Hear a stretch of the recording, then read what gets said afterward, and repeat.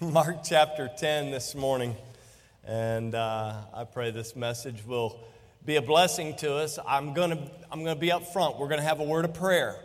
Now listen, did y'all leave your darts and arrows at home? All right, because there's going to be a couple of minutes in this message that it's going to be uncomfortable, but we'll all get through it together. Okay?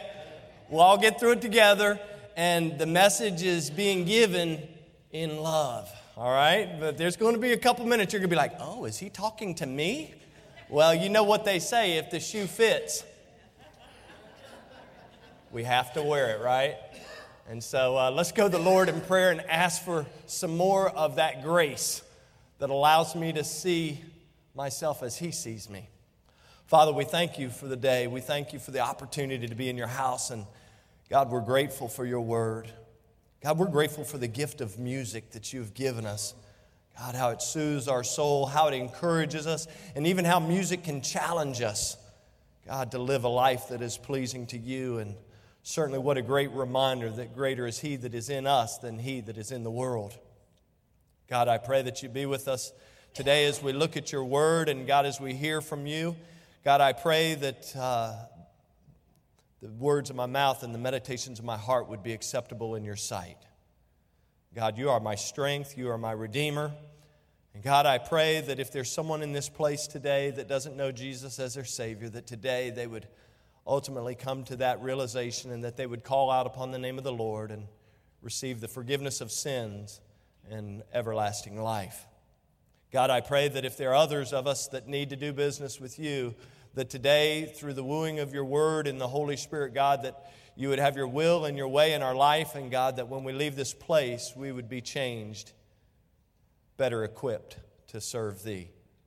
God, I thank You for our guests. I pray that You encourage them. I pray that You'll challenge them along with each and every one of us, those that are listening online. God, may Your word have free course and have its way today. God, we love You and we thank You and praise You. In the precious name of Your dear Son, and for His sake we pray all things. Amen.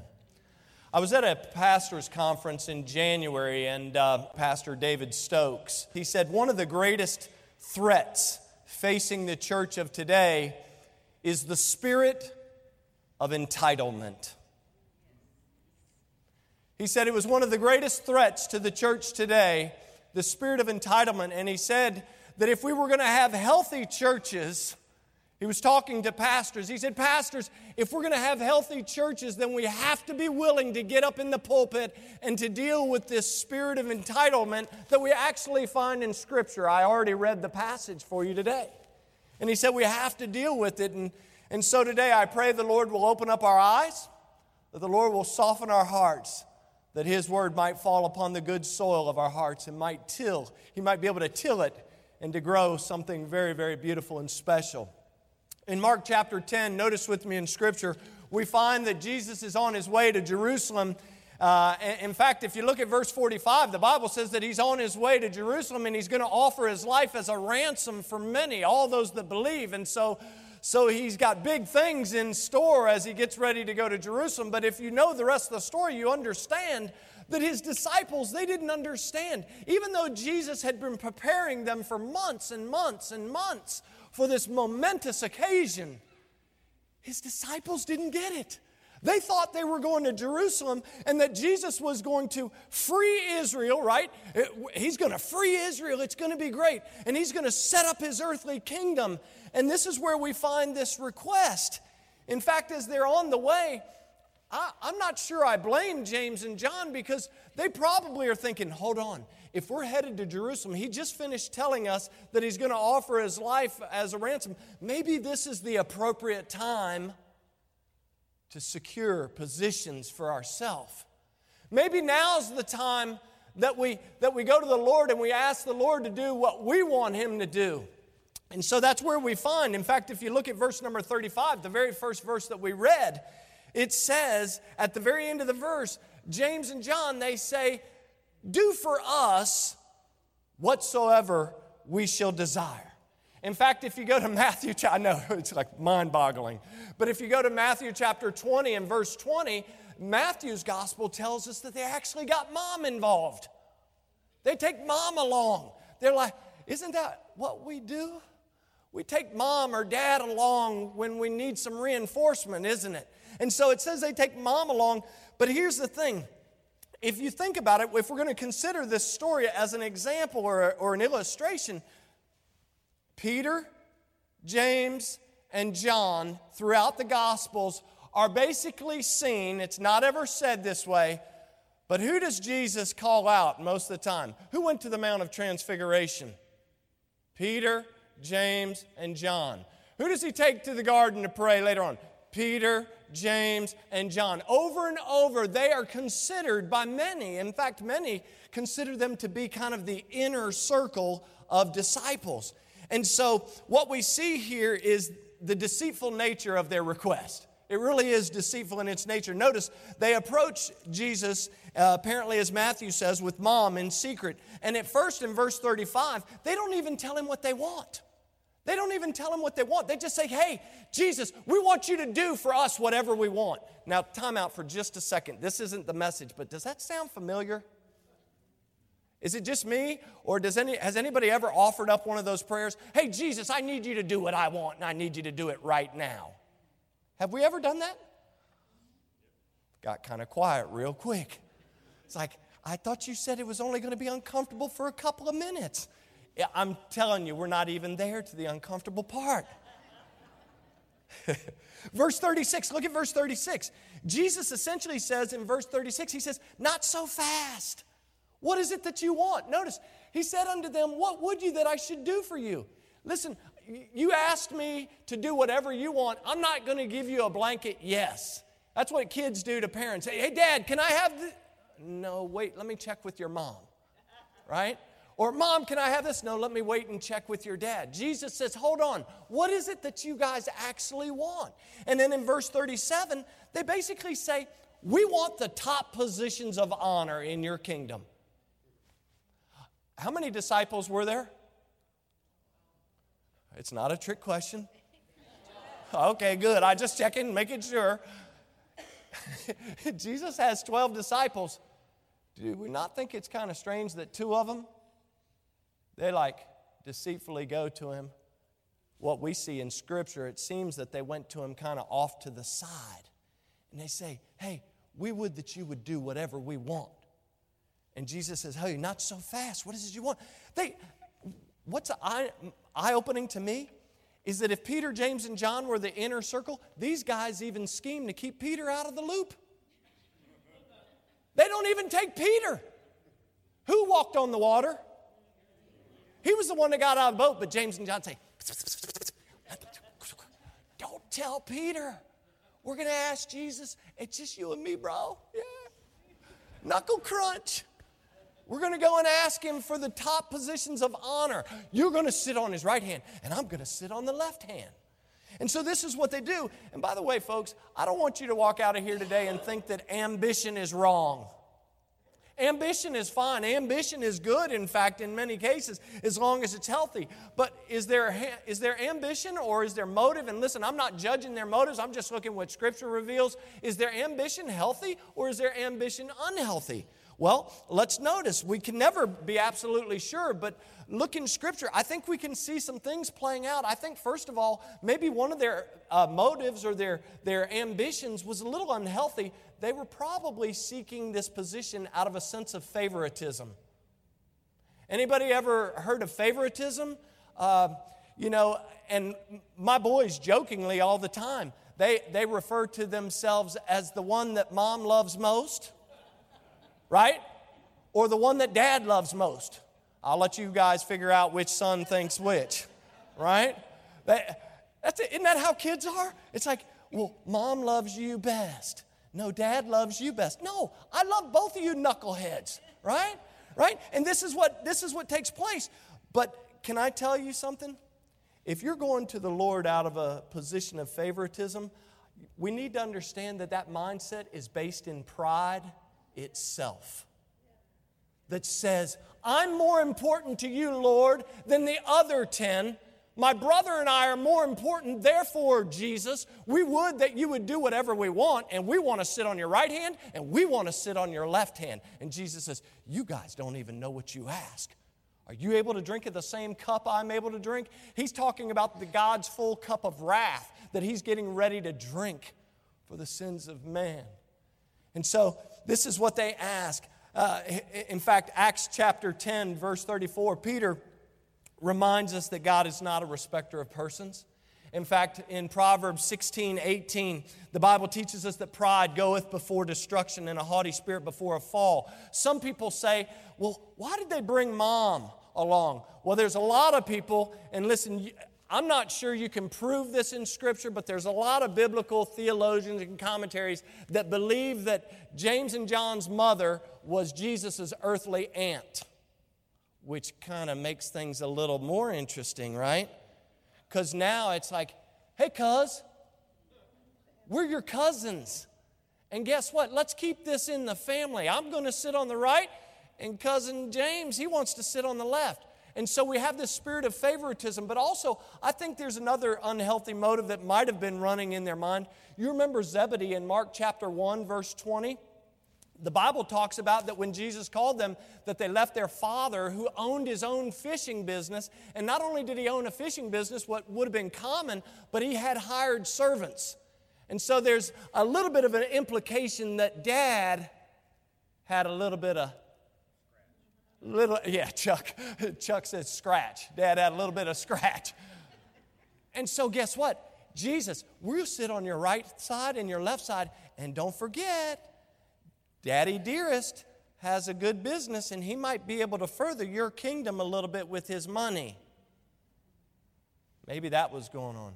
Maybe just the desire. Men always struggle with this, by the way, ladies. And I know there are ladies who struggle with this, but for the most part, men struggle with this desire for power, influence, and authority. And they're thinking, oh, isn't that going to be awesome? Jesus will be on the throne, I'll be on the right, you be on the left, and we will be in positions of authority over the kingdom. And so there's that desire, social status that would have come along with being placed on the pedestal, so to speak. But some good motives. You say, are there some good motives? Well, it could be that they wanted to sit on his right and left out of their love for Jesus, out of their faith in Jesus, out of their loyalty to Jesus. And those things may have been prevalent, but when I look at Scripture, to be honest, I believe that their request is heavily based on a problem that has grown and grown over the years and continues to hinder the church from truly being healthy. And that's the spirit of entitlement.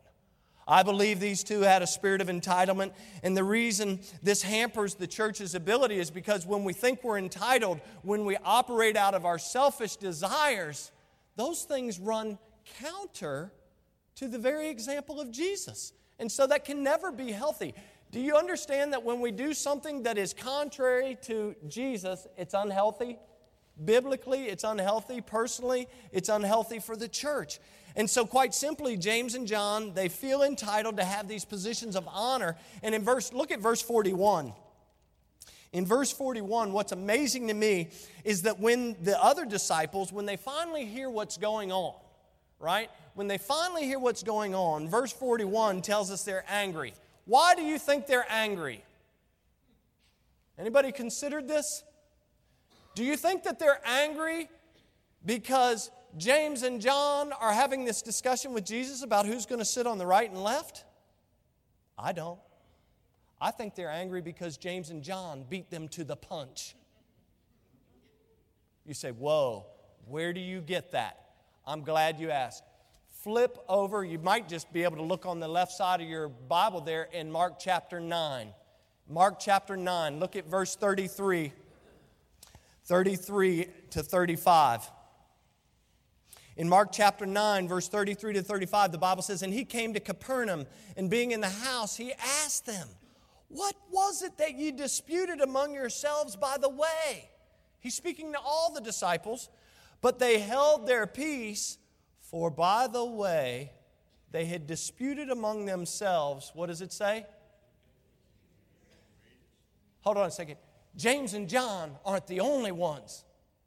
It says, by the way, they had this little disputation, as the King James puts it. They had a little argument, a little disagreement. Who's going to be the greatest? And that's what it says. It says, for by the way, they disputed among themselves who should be the greatest. Look at verse 35. And he sat down and called the 12 and saith unto them, If any man desire to be first, the same shall be last of all and servant of all. Nothing new, guys. Nothing new under the sun, Solomon tells us in Scripture. Every one of these disciples had a sense of entitlement. They felt entitled because of their relationship to Jesus.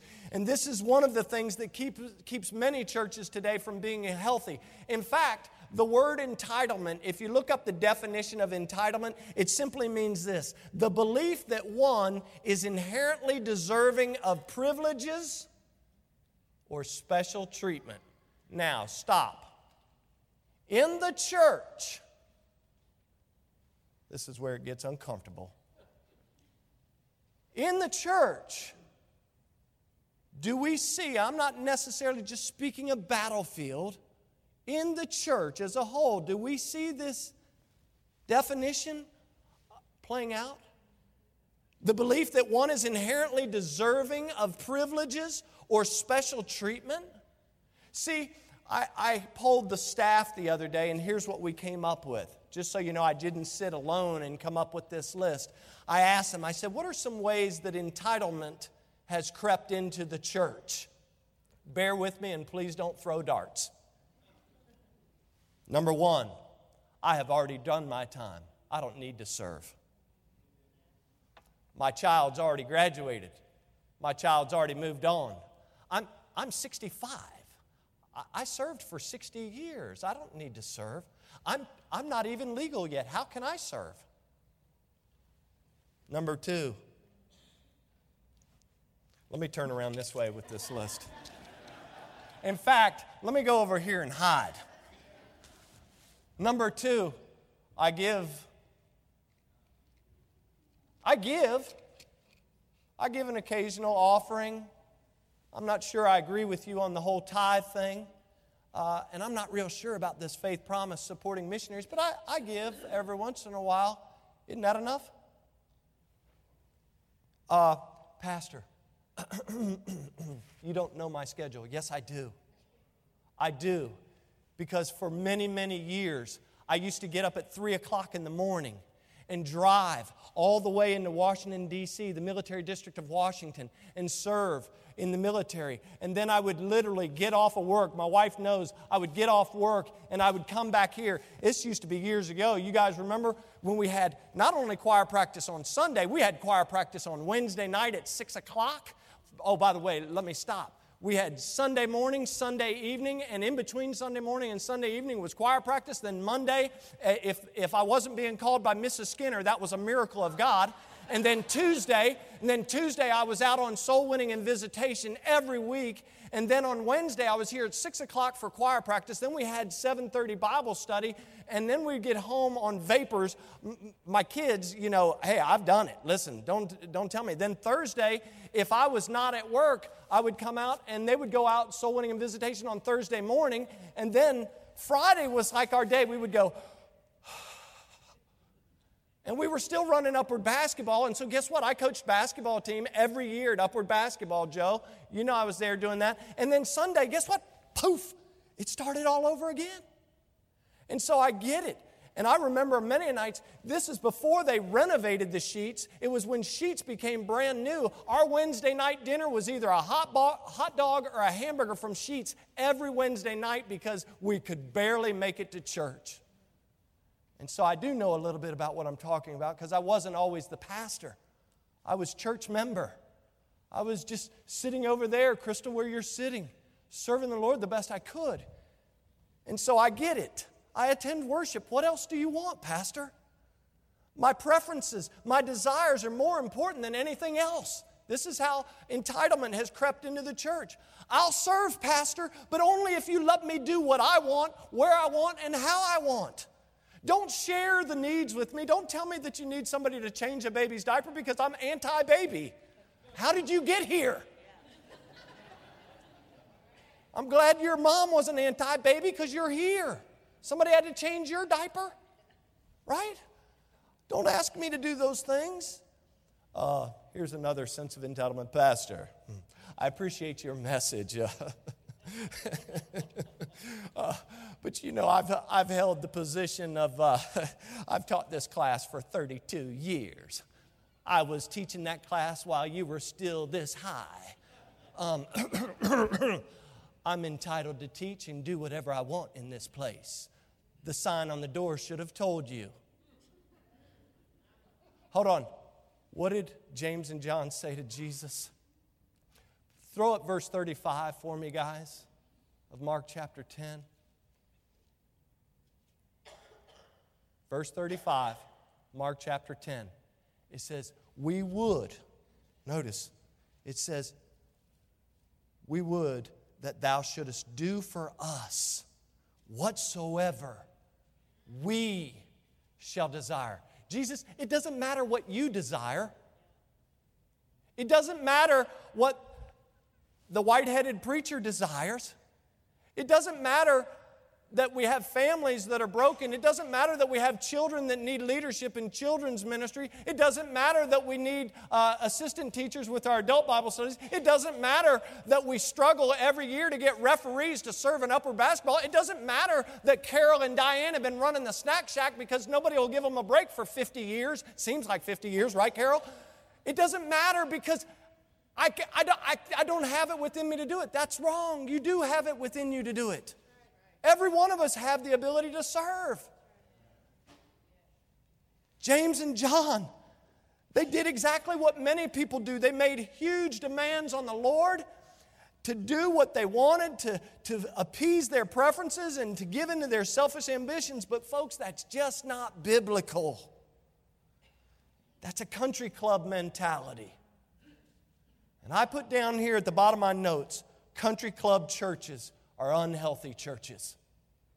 It's a country club mentality, and country club churches are unhealthy churches. Turn with me to 1 Corinthians 12.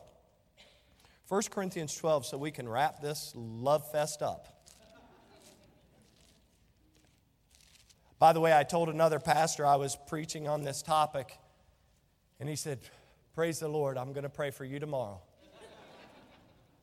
Because most people don't like it when we're reminded that we have a responsibility to serve the Lord.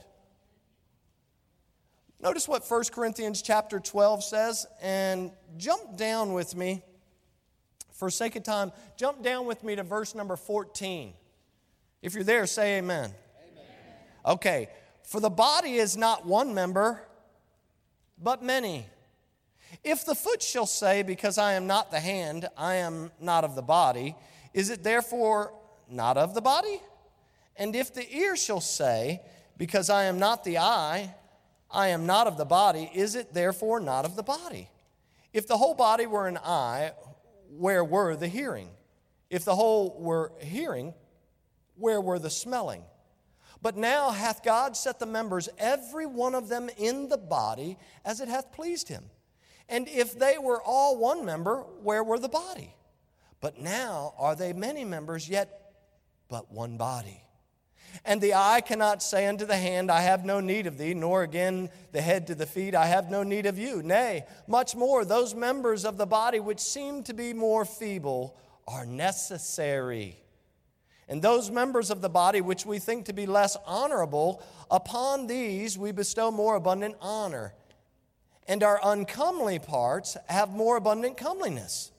For our comely parts have no need, but God hath tempered the body together, having given more abundant honor to that part which lacketh. Notice verse 25, that there should be no schism in the body, but that the members should have the same care for one another. Now, this passage actually stresses the unity of the church, but it also provides each and every one of us this huge reminder that everybody in a healthy church has a specific role.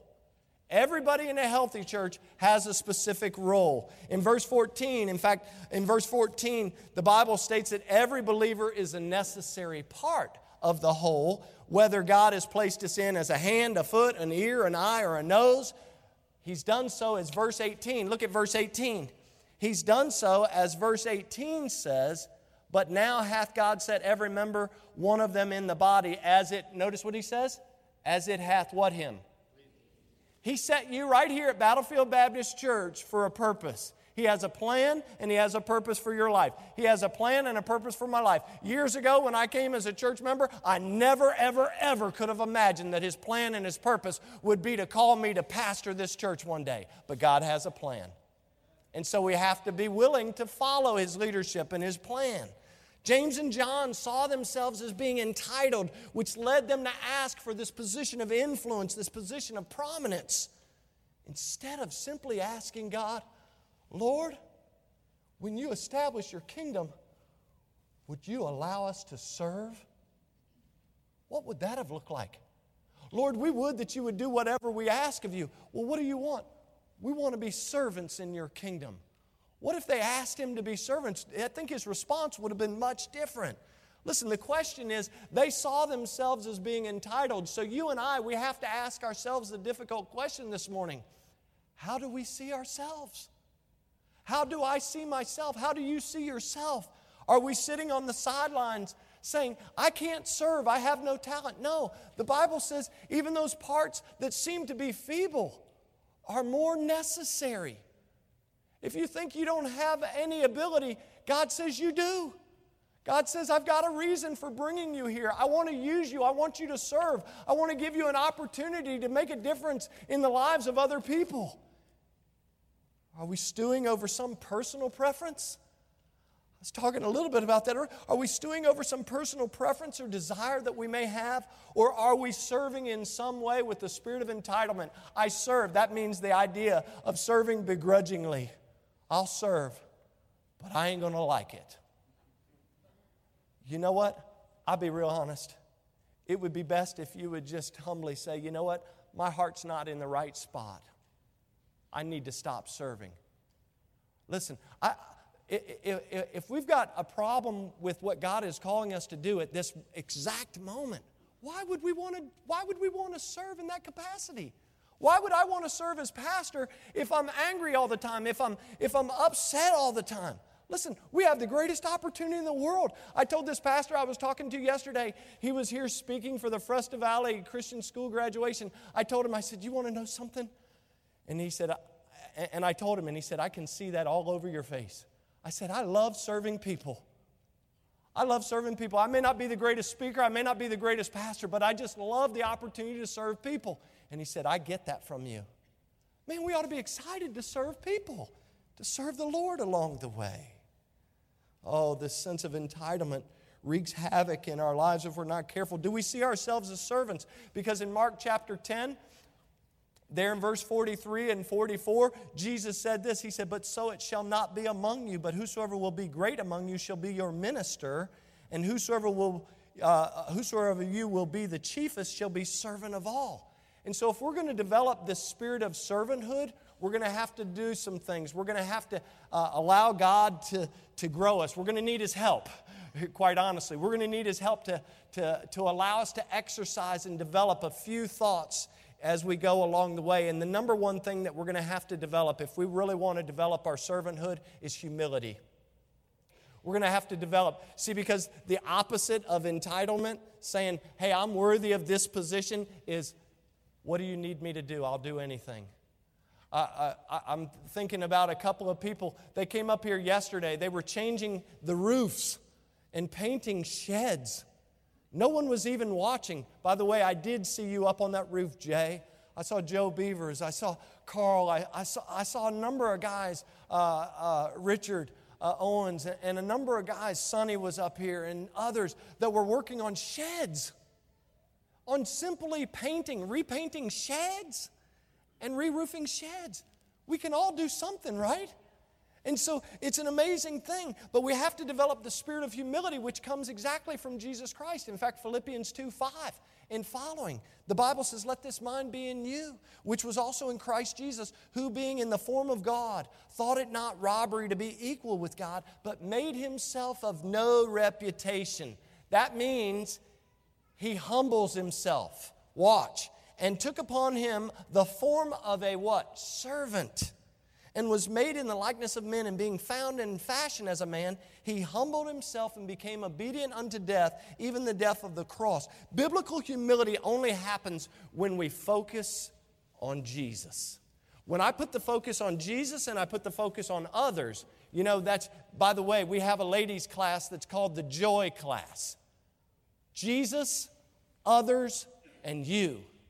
When we keep that thing intact there where it really, truly, honestly is Jesus first, others second, and me last, we're going to have joy unspeakable. God's going to do some great things in our life, but this requires humility. It was C.S. Lewis in his book, Mere Christianity. He said these words. He said, true humility is not thinking less of yourself, it's thinking of yourself less. Did you pick up on that? He said, true humility is not thinking less of yourself, it's thinking of yourself less. Philippians 2, back in Philippians 2, verse 3 and 4, the Apostle Paul tells the church at Philippi, let nothing be done through strife or vainglory, but in lowliness of mind, let each esteem other better than themselves. Look not every man on his own things, but every man also on the things of others. In other words, what Paul was saying is, church, be concerned with others. Don't focus on your own life, focus on others. When you put the focus outward, when you're outwardly focused, God's going to use you to do some great things. It was Travis Dickerson, in his work, The Lost Virtue of Humility. He said this, when we act or serve, knowing our place relative to the proper place of God as God, then we have put on Christian humility. When we serve and understand the proper place of God as God, then we've put on Christian humility. So if we're going to develop the spirit of servanthood, we have to have humility. We also need to have obedience. See, the Bible tells us in Philippians that Jesus Christ, He not only made Himself a servant, He was not only humble, but He became obedient. Right? Verse 8 says that He became obedient unto the death, even the death of the cross. In Hebrews chapter 10, we don't have time to go to all these places, but in Hebrews chapter 10, the Bible reminds us that Jesus came to do God's will. In John chapter 6, verse 38, the Bible says this. This is Jesus speaking. He says, for I came down from heaven not to do my own will, but the will of Him that sent me. In fact, speaking to us, Paul is writing to the church at Ephesus in Ephesians 1, 2, and 3. He's writing about doctrinal issues. And then if you know the book of Ephesians, you know that in chapters 4, 5, and 6, he has the practical application of what he's communicated in chapters 1, 2, and 3. But in chapter 2 of Ephesians 2, verse number 10, the Bible says, for we are His, watch, we are His workmanship created in Christ Jesus unto good works, which God hath before ordained that we should walk in them. Listen, we're not simply saved. We're not simply redeemed, as the song said, right? We're not redeemed just to sit on the sideline. We're not redeemed just to be freed. We have been saved to serve, right? We are His workmanship created in Christ Jesus unto what? Good works. We're actually to do something with this gift that we've been given. In fact, I was telling somebody the other day, I think I was telling Colby, I put in my message this statement, honestly, if we're not serving, we're not growing. I never started growing until I started serving others. I used to sit over here, and there was a period of time that my wife took off and she was growing spiritually, and I was stagnated. And I'd listen to the messages, and I would be like, oh my gosh, if he says this again, if he does this again. And I realized I had a heart issue. And so you know what I did? When I started questioning the pastor's messages, I bought a notebook. I bought a spiral notebook. And you know what I did? I started taking notes. I wrote down every scripture passage that the man mentioned. I wrote down every point that he mentioned. I still have them in my office in a box. All these notebooks that I filled up. By the way, there's more than one. Year after year that I filled up with notes from messages. And when I started understanding more of Scripture, when I started realizing that God wanted me to serve somebody other than me, myself, and I, it was an amazing thing. God started growing me in ways that I could have never imagined, in some ways that were, quite frankly, uncomfortable. It's uncomfortable sometimes to serve, isn't it? Question? To serve others, it's going to cost you something. What did it cost Jesus? It cost Him everything. He humbled himself. He laid aside his royal robes. He became a servant. Listen, he came in the flesh and he continued to sacrifice all throughout his life. And ultimately, the Bible tells us how he laid down his life to serve me. And so listen, we have to humble ourselves. We have to walk in obedience. Galatians 5:13 says that we, brethren, have been called unto liberty. Not only use liberty for an occasion to the flesh, but by love serve one another. Colossians 3:17, whatsoever you do in word and deed, do all in the name of the Lord Jesus, giving thanks to God and the Father by Him. Romans 6, verse 17 and 18 chronicles what we were and what we became through Jesus Christ. Oh, we were the servants of sin, but now ye are become the servants of righteousness. Oh, may we obey God's word and become greater servants because of it. And then, quite frankly, we not only need to humble ourselves and become obedient, but we need to sacrifice. Like I said, it's going to cost you something to serve. In his book, I Am Church Member, maybe you've picked up that small book by Tom Rainer. Tom Rainer says this. He illustrates the fact that we are not part of the church to see what we can get out of it. God has placed us in the church, remember, as it has pleased Him. We are part of the church to serve the Lord and to care for others. He said these words, our perspective should always be on giving, not receiving, as we serve others. Turn with me and I'm going to close the message. Isaiah 53. Isaiah 53. See, if we're going to really develop a spirit of servanthood, we have to humble ourselves. We have to be obedient to God's word, right? I mean, it's not Greg that's asking you to serve, although I will ask you to serve all the time because it's made a huge impact in my life. But it's God's word that encouraged me to serve. And so, no matter where you're at today, I want you to look at what it cost Jesus. In Isaiah 53, the Bible says this in verse 6 and following, all we like sheep have gone astray. We have turned everyone to his own way, and the Lord hath laid on who? Speaking of who? This is Jesus. Now pay attention to the he's and the hims and the his throughout this passage. It says, and the Lord hath laid on him, speaking of Jesus, the iniquity of us all. He, verse 7, speaking of Jesus, was oppressed, and he, Jesus, was afflicted.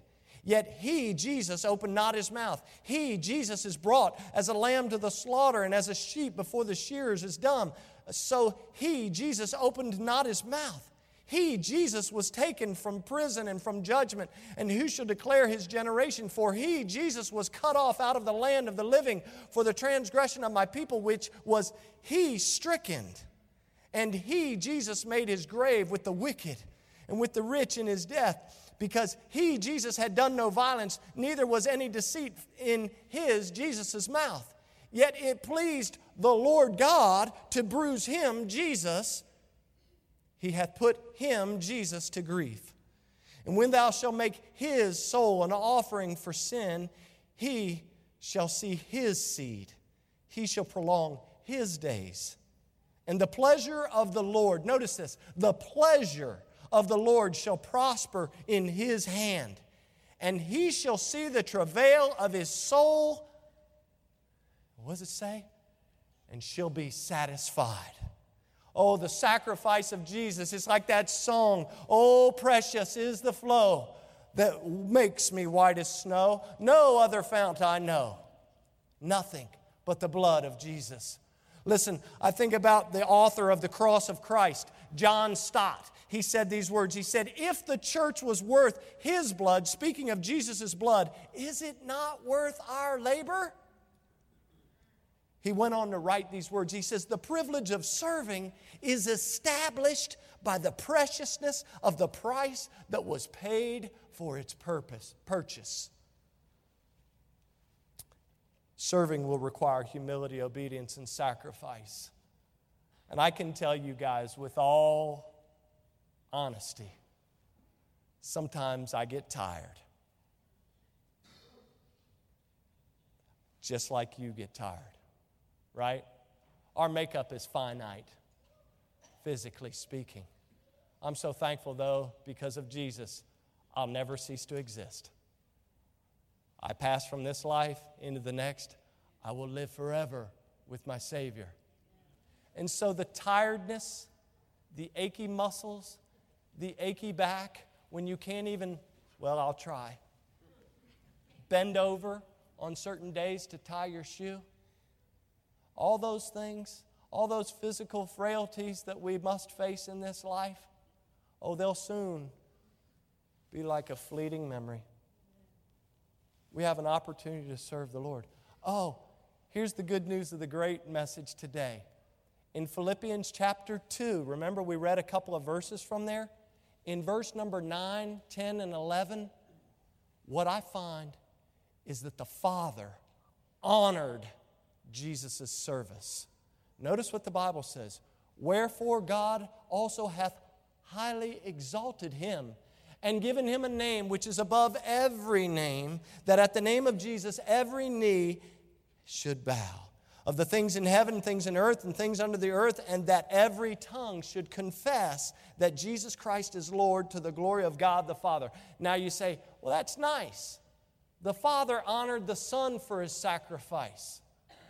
Well, the most beautiful thing that I could tell you to end this message is that Jesus actually says that the Father will honor you for your service as well. In John chapter 12, write it down. John chapter 12, verse 26, Jesus said these words, if any man serve me, let him follow me. And where I am, there shall also my servant be. If any man serve me, him will my Father honor. Do we want to bring our Heavenly Father honor and glory? Thank you, whoever said amen. Do we really want to bring God, our Father, honor and glory? Right there it says, if any man serve me, him will my Father honor. Folks, if you're here today and you have never trusted Christ as your Savior, you've heard about Jesus, you've heard people talk about Jesus, I just showed you through his humility, obedience, and sacrifice the gospel. I showed you the gospel right there. He humbled himself. He became obedient unto the death of the cross. He sacrificed his very life for you. If you're here today and you've never trusted Christ as your Savior, what are you waiting for? I don't know anybody who has humbled themselves, become obedient, and died for me other than Jesus. He's the only one that has ever laid down his life for you. Why not trust him today? Why not call out upon the name of the Lord and say, Jesus, I'm a sinner, I need help, just like I did. By the way, I tell people this all the time. I'm still a sinner. The difference is I am a sinner that has been saved by the amazing grace of God. Nothing has changed about me except for Jesus. If you think something's special about you without Jesus, we're in trouble. The only thing special in any of us is Jesus. And so if you're here and you've never trusted Christ, don't leave this room. If you come search me out after the service, if you don't want to pray right now, man, come talk to me after the service. I beg you, don't leave without Jesus. Because who knows what you face out here on these crazy highways and byways. But maybe you're sitting here and you've been sitting on the sideline waiting for somebody else to do it. I told my wife this morning, I said, we don't have time, but what I'd like to do is ask, who in this room serves in the upward basketball ministry? And have everybody stand up. And then say, who in the leaders here in upward basketball serve in some regard with our children's ministry or adult ministry? Stay standing. And then who out of those serve in our music ministry or our nursery? Whatever. Stay standing. And then to be able to look around the room and see how few people are standing. I heard of a pastor doing that. What an eye-opener.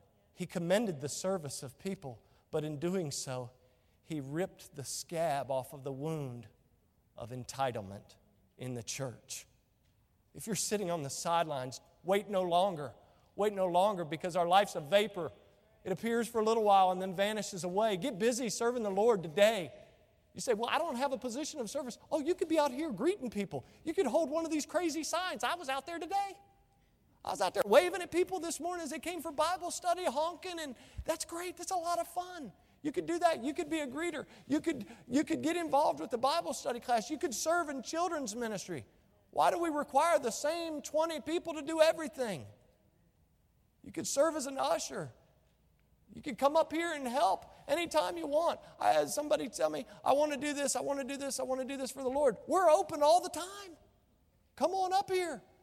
You can wipe the baseboards, you can wipe down the pew, whatever you want to do. You want to type a letter for Jesus? Come up here and type a letter for Jesus. Whatever.